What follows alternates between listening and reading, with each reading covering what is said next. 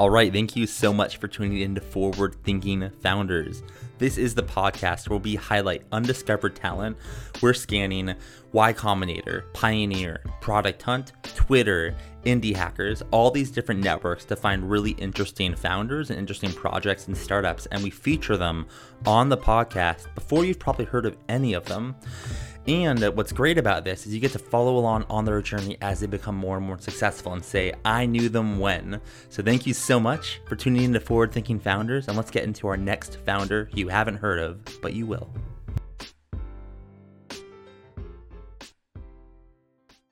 All right, how's it going, everyone? Welcome to another episode of Forward Thinking Founders, where we talk to founders about their company, their visions for the future, and how the two collide. Today, I'm very excited to be talking to Rachel Alney, who is the creator, the founder of Geosite. Rachel, how's it going? Good, or as well as we can be while we're stuck in isolation. That is true. I'm doing fairly well as well. I will say that because we are all stuck in isolation, I'm definitely ramping up podcast episodes, which feels good. Hopefully it can be entertaining to people as we have a weekend coming up where we all just stay home. So maybe people can just listen to the pod, listen to this episode. Yeah, exactly. Just, everybody's here with us, Yeah, they're not isolated. That's right. I like that perspective. So for people who aren't familiar yet with what you're working on in Geosite, can you give us an idea of what your company is and what it does? Yeah, so Geosite is the first tool that really bridges the divide between business intelligence tools, that help people run their, enterprises typically, and geospatial tools. So think satellite imagery, analytics of imagery. And our real sweet spot is helping people create more efficiency within remote operations. So we primarily work with US military and then also energy companies. So you can imagine they have really distributed operations. They want to be able to leverage things like satellite imagery and IoT sensors to keep track of what they're doing. And we give them the platform to do that. All right. So I'd love to break it down a little bit. So let's start with maybe the satellite imagery. Can you kind of walk through, just to help people and myself understand a little more what it is to our level? Do you have satellites, or exactly what do you do with the satellite imagery? And I guess who do you provide that to? Very basic questions, but just to get everyone a baseline of understanding. Totally. So in about 2016, the satellite industry really was booming. There was cheaper launch, there were new constellations going up, there was a ton of new capacity across different satellite providers. So things like Planet Labs, right? Now they have over 200 satellites, and they can provide daily imagery around the world. So, back then I was just studying the industry. I hadn't launched Geosite yet, but I was very, very excited about all of these new platforms that were going up, because this is right when Capella, which they do synthetic aperture radar imagery, which essentially can provide terrain or can look through clouds or things like that. Pium was just starting up that company as well. And so there was a lot of excitement around how people were going to use this imagery. And this is when we started to see a ton of analytics companies, so people using machine learning on that imagery to do change detection and object detection. And the use cases were really clear. And a lot of different industries, from insurance to agriculture, energy, construction, you name it, people were starting to engage with that data, but there weren't the tools for especially non-technical users to be able to leverage that data. So the core thesis in the beginning was, we will never produce data or analyze it. We want to be the Switzerland of geospatial, and allow people to access a ton of different streams of data. We would go through and create those partnerships to make it really easy. And so they'd have access to a ton of different data sources, and then also be able to layer in analytics from different providers, depending on what people needed, all within an interface that is essentially as easy to use as something like Google Maps, right? So really simple interface, not necessarily built for, geospatial engineers that are doing really sophisticated analysis, but rather for everyone else. So, you can imagine if you had a construction site that was really far away from your headquarters, you'd be able to draw a box around it, And then you'd automatically be able to pull imagery from a ton of different sources around the globe for what is happening in that area without having to even understand what's happening in the space industry because it's moving so fast. Okay, that's cool. So is the type of technology where if I had it, and I'm not, I'm not the type of person you would sell to, but let's say I was, I could, pick an area like my hometown and then be like, oh, like I want to see what's going on at the house that I grew up in. I can just like pick that point and it just takes pictures of wow, that's crazy. I feel like that's something straight out of like a Mission Impossible movie. It's like, oh, we want to know what's going on here. Boom. And then how'd you get into this? Like you mentioned you were just studying this line of work. I think you said back in 2015, like why this? It's interesting. It's funny that you mentioned it's like a Mission Impossible type of technology because, I'll explain my story, but a lot of those tools that we see in these like sci-fi movies or these like really swoopy kind of military operations type movies, a lot of that technology doesn't actually exist and it's only just now actually being realized by entrepreneurs. So I, like many entrepreneurs, had a very circuitous path to end up where I am now. I actually always envisioned myself going into manufacturing. So I really love process efficiency, and that comes out when we talk with our customers about remote operations efficiency. It's all about process, removing error, things like that. So I did my bachelor's and master's at Stanford in mechanical engineering, and really loved what I was doing, but kept getting pulled into working on national security projects. So I grew up, my mom built antennas for missiles and rockets and satellites. And, I grew up around defense. And so when I was at Stanford and those sorts of things would bubble up, I'd be like, oh, that's interesting. I want to dig into that. So in 2016, it was actually an Air Force study on the implications of the growth in the space industry that kind of kicked me off in this direction. We essentially went through and got to talk to a lot of the both brand new entrepreneurs as well as legacy leaders in the space industry to find out what was happening, and wrote up a giant report. It had 5 major parts to it of like, hey, here are the risks, here are the opportunities. One of the risks that we pointed out was the lack of new software to take advantage of all of these new data sources. At the time, I wasn't ready to pivot my whole view of my future career. And so I continued on in mechanical engineering, ended up doing a PhD, actually studying engineering teams inside of Cyber Command, because, happened to be in a meeting when somebody said, what nobody's ever studied before is how you do engineering innovation within very bureaucratic and very hierarchical organizations. And I found that problem it really just stuck with me, and I became very curious about it. And those are the sorts of things you can do PhDs on if you end up with data sources. So did a PhD, and while I was doing that, it turned out I kind of had a knack for translating between national security risks and people within the military and engineers and technologists here in the Bay Area.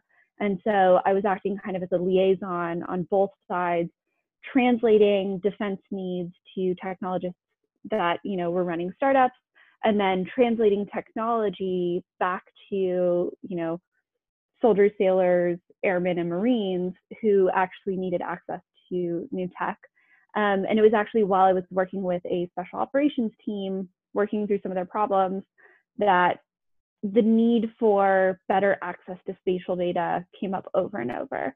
And so this was years after I had done that study. And so, because the study was, back in 2016, so this is now 2017, 2018, I realized there was still a huge gap in the industry. And when you see that, you also start to realize it's a huge opportunity. And so I spent a while doing some market analysis, realized that nothing existed like what I was imagining. And so it was me and a PowerPoint when we got our first pre-seed check. That's awesome. I like I like how you frame like this doesn't exist yet. It means there's like an opportunity for me, for us to figure it out. So I have a couple questions on like who you do sell to. So like when I started my company like 3 years ago, I got the first like, I don't know, 15 customers by like doing hunter.io, cold emailing them and selling the founder because I'm like good at sales. I kind of doubt it's the same process for you, as these are not startup founders you're selling to. So can you give us an idea of who uses your product and how do you navigate getting to the right person, the decision makers? I'd just love to hear a little bit about that process. Yeah. I mean, it definitely helped that I had spent an entire PhD worth of time studying bureaucracies. So that was helpful. There was nothing intimidating to me about a lot of policy and politics and hoops and process and having a ton of stakeholders.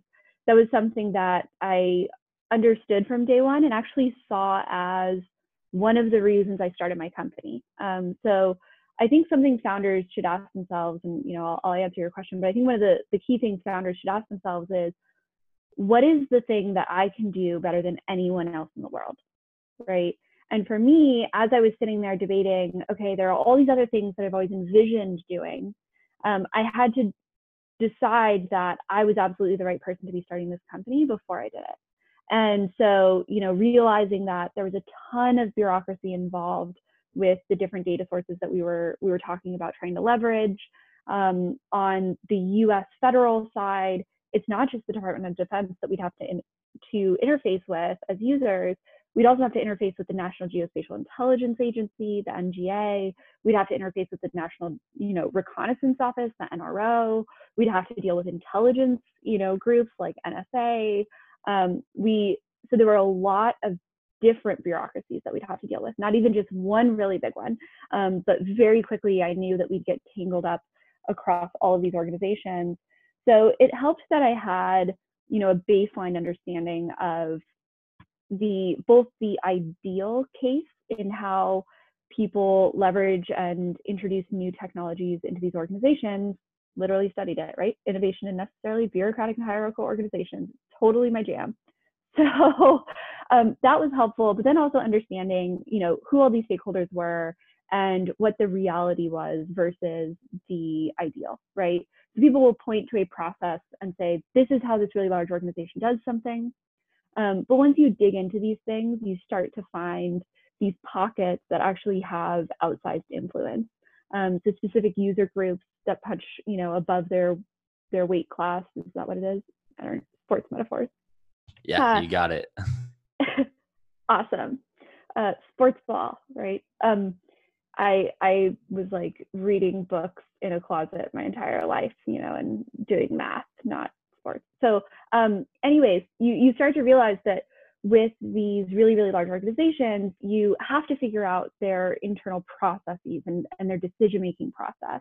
But then you can actually find that there are pieces of that you can get through faster or that you can shortcut if you have the right stakeholders bought in. And so whether it's selling to, the Department of Defense or it's selling to energy companies, they all have these really complex systems and a lot of competing demands. And so for us, it typically ends up being, what I like to call like a dual-pronged approach. And I think this is common amongst most enterprise SaaS companies, where you have your end user, which in our case is somebody who is planning a special operations mission on the ground, having to look at terrain, having to look at what intelligence they have, having to look at recent satellite imagery to see if there's been any sort of movement, having to look at his team's markings on the map and annotations and commentary, and being able to create that common operating picture. But then you're also having to make sure to talk to the leadership of these organizations that are trying to figure out what the future holds and trying to resource budgets adequately and make sure to procure the right technologies. And then as an entrepreneur, you have to realize that these organizations aren't going to marry those two themselves most of the time. It's actually up to you to say, hey, you have these end users who need this technology. Here's an example of what's happening. and having them advocate for you, and then making sure to build up that decision-making sway to actually make sure that these systems are put in place. So it can be very complicated, but if you map it out, it's totally achievable. And what is it like when, so I kind of doubt, I could be wrong, so tell me if I'm wrong, but I kind of doubt there are like dozens of startups vying that are building similar products for the same, government agency. And well, I guess I'll start there. Is there a lot of competition, or is it kind of just a few, and the challenge is just getting in there and getting to the right person? What's that space look like? Yeah, so the space that we're working in, which is really making geospatial data more accessible to non-technical end users, I'd say it's a fairly greenfield opportunity. There haven't been a lot of companies there. For us, the tricky part is making sure to clarify to people where we fit in the industry. So most people will hear that we're a geospatial company. So they'll be like, oh, you have satellites. And we're like, no, we don't have satellites. And they're like, oh, so you do analytics, you do AI. We're like, no, we don't do that either. And they're like, oh, so you're an analysis tool. And we're like, well, we're not like Esri, right? Like we're not a geospatial analytics tool for geospatial engineers. And so we always have to explain it more as a operations platform. And so it can be a little tricky because there isn't a lot of competition. So people don't have a anchoring point to understand what you're doing. And so you have to spend a lot of time describing the rest of the industry and then pointing out what's missing. Otherwise, they'll try to understand what you're doing based on what somebody else is doing. And if there isn't really anybody in that space, it can be kind of hard. You can't say Uber for satellite imaging. Yeah. Exactly. Although, so during Y Combinator, demo day, you only have like 2 minutes to pitch your company. And our company is a bit complex for people to grasp in 2 minutes. And even if we were to use our closest proxy, which is something like ArcGIS from Esri, which ArcGIS is the tool people use to manipulate geospatial data, we don't quite fit that exact use case, right? Because that's an engineering tool and we're a business tool. And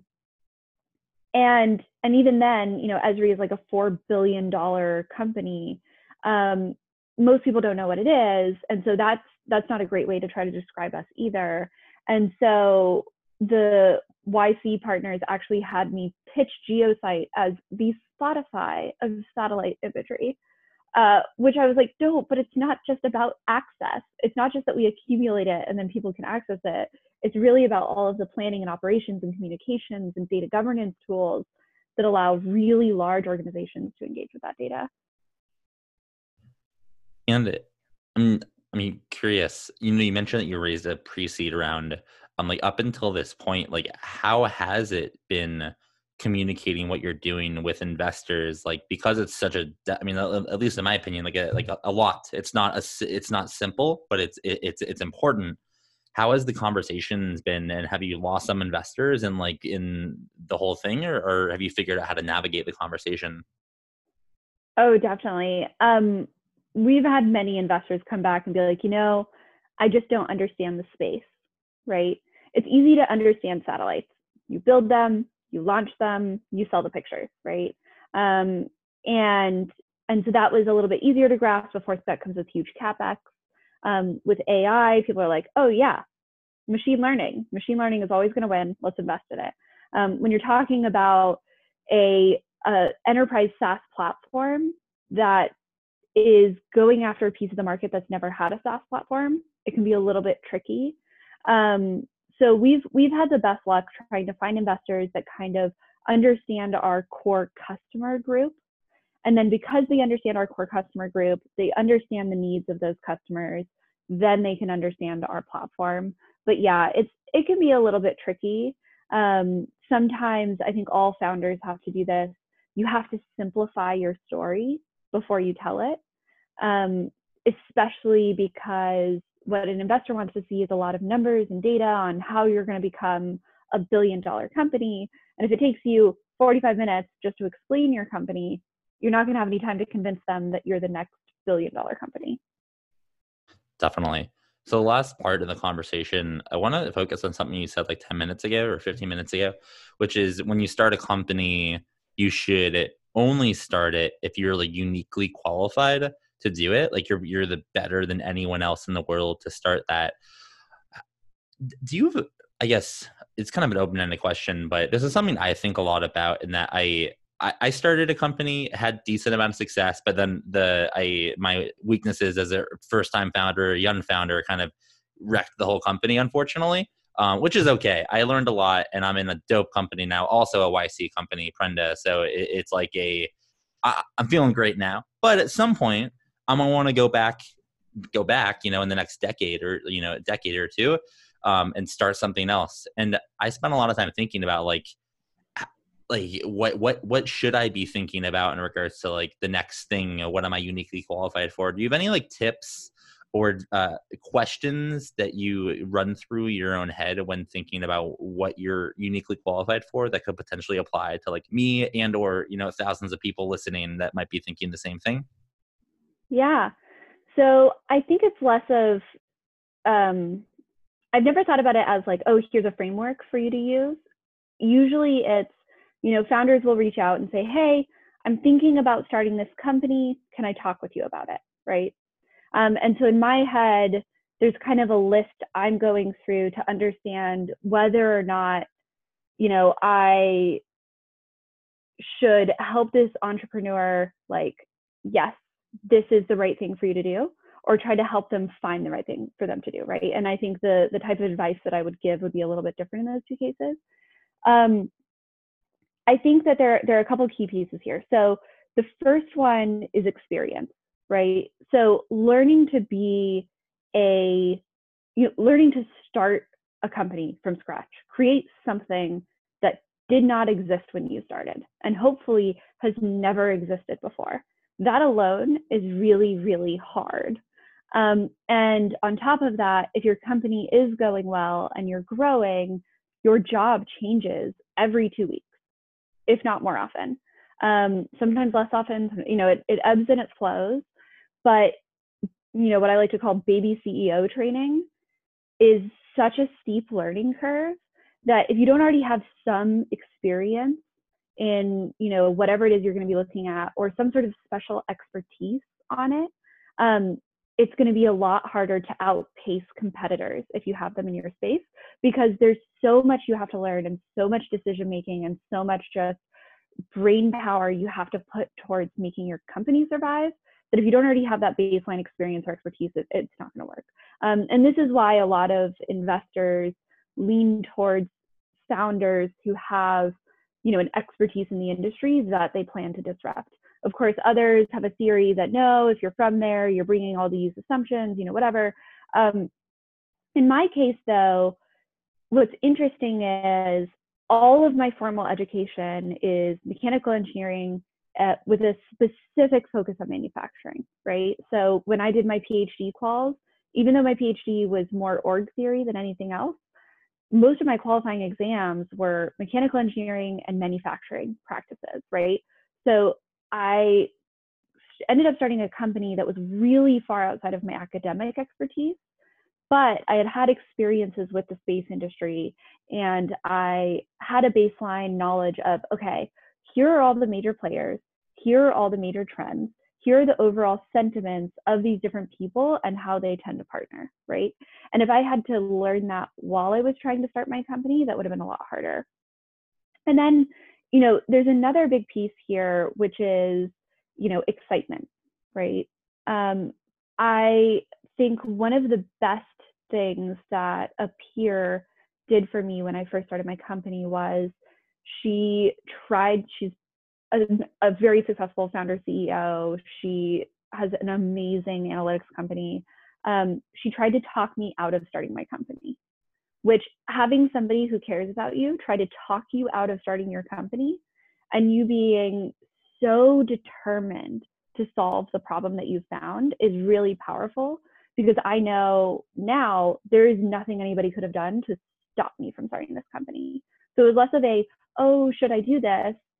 It was more of a, I have identified this problem. I know it's a huge problem. It's a problem that, literally kills people, right? If you don't have situational awareness, whether it is a construction site or, a remote operation for, a pipeline or something like that, or it's military, not having information is literally killing people.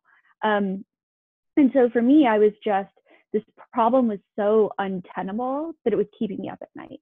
And I was so eager to solve it. So I think having a background is great. You have to be so deeply passionate about what you're doing that you'll do it at all costs, because starting a company is really, really hard.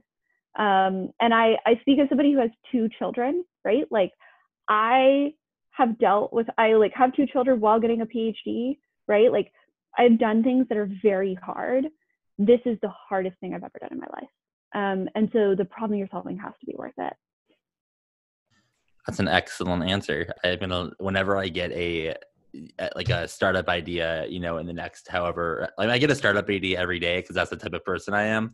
But it's a great way to think about what makes the most sense for you individually based on your experience and your skill set.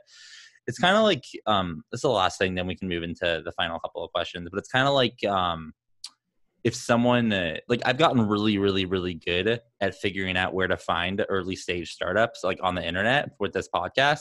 There's this community, that community, this community, that there's these people I can rely on these. I'd be if a random person was like, yo, I'm going to compete with Matt's podcast by finding early stage founders. Where should I look first? It's they can, there's nothing stopping them, but there's information because I've been doing this for a little while that they will need to go through and find, but I already have. So it's me going into a random industry. It's flipped, right? It's the other people have all the information and I have nothing. So it's a really, really great way to think about it. So I appreciate that. So yeah, what is the big vision for your company? Is it going to get to a point where consumers like myself can be in mission impossible? And no, just joking, but what's, 10 years from now, 20 years from now, however long out you want to think, what does this company look like? Who are you working with? What are the products? Would just love to hear about the big vision. Yeah. So, there are a couple components to this. The first is kind of the technological component, right? And then there's the industry components. The technological component, our hope is that we become the standard for how people engage with any sort of spatially referenced data. So, we've talked a lot about satellite imagery, but already we do things like integrate drone imagery or aerial imagery. We integrate all sorts of IoT systems, so GPS trackers, so you can see where your team is in the field, pressure sensors, so you can see, the safety of your equipment and different operations. And so basically being able to pull up a dashboard and have complete situational awareness, where that's not possible right now. And eventually building various things into that to allow people to make decisions more quickly. So, combining things like, hey, we have imagery of this area, so we know that there's increased activity. We're also seeing that this sensor is acting different from usual. So how are these different pieces of information telling us something about our site that we may not have known otherwise? So, being able to incorporate any sort of data that belongs somewhere, I think is really important, because right now the world is producing a lot of data and there are a lot of ways of looking at it. Our team really loves thinking about data that is location relevant. The other piece of this, industry-wise, you mentioned, you could be, their mission impossible. That's not outside the realm of possible for us or what we've wanted to do. For instance, we had somebody reach out to us once that said, I live in Colorado, but I have a home in Kansas. I think it may have been hit by a tornado, but I'm not there. Do you guys have imagery? And we said, well, what's your address, right? So we go in our system, typed in his address, drew a box around his home, and then cycled through imagery from the last month. And sure enough, it had been hit and there was, a ton of damage and it was really, really bad. And we were like, we usually just work with enterprises. We don't even know how to handle this type of user at scale. But in this case, of course, we're going to help him, right? So, gave him access to the platform and let him see the damage and decide what to do. But you could imagine that what we would love to get to eventually is everything all the way down to just everyday users could go in and immediately have access to the world's best satellite imagery, or terrain information or flood information or all these sorts of things for anywhere in the world, all the way up to the most sophisticated use cases where, you know, you have these really sophisticated military systems that, you know, need to be integrated, need to be able to pull in really exquisite data types, and so dealing with that side as well.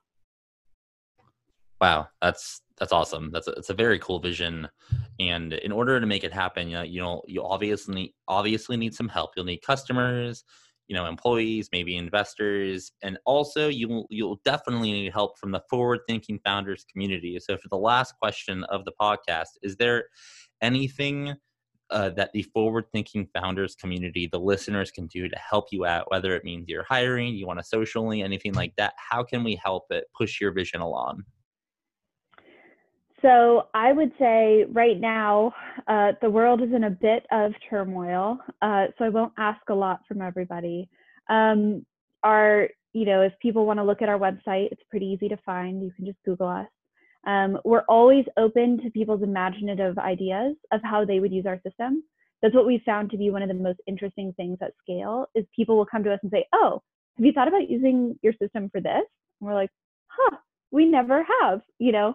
So, you know, we love ideas. Right now, we're not currently hiring. We're a little bit plateaued at our current number. We're crushing a ton of my poor team. They are working so hard. We're just crushing tons of things on the military and energy side. But especially users, you know, within our two core groups, if they want to see our platform, we would love to show it to them. All right. Well, thank you so much for coming on to the podcast. I learned a ton regarding how to sell to this type of customer, to how to think about startup ideas. So I appreciate you coming on, and best of luck moving forward with Geosight. I think you have a bright future ahead of you. Thank you so much for having me. Okay. Thank you everyone for tuning into that episode. I hope you really enjoyed it. And luckily there's another one coming up real soon. But before then, I have a couple things to tell you. First, if you're listening to this and you think you're working on something cool, or you think you're smart, hit me up on Twitter. I am at Matt_Sherman, and that is Matt with 1 T. So hit me up, shoot me a DM, and I'm happy to check out what you're working on, and maybe we can get you on the pod. But at the very least, I'm happy to give you feedback on your product or project or startup. Lastly, if you can please rate this podcast in the iTunes store, that would be awesome. I'm trying to get up in the rankings so more people can discover these awesome founders, and the only way to do that, or one of the ways to do that, is growing with rankings. So if you like what you're listening to, please just go onto the iTunes store, give it 5 stars, or 4, or 3. I'm not going to tell you what to give, but just tell whatever I deserve, you should rate that. With that, I'm signing off. See you next time. Bye.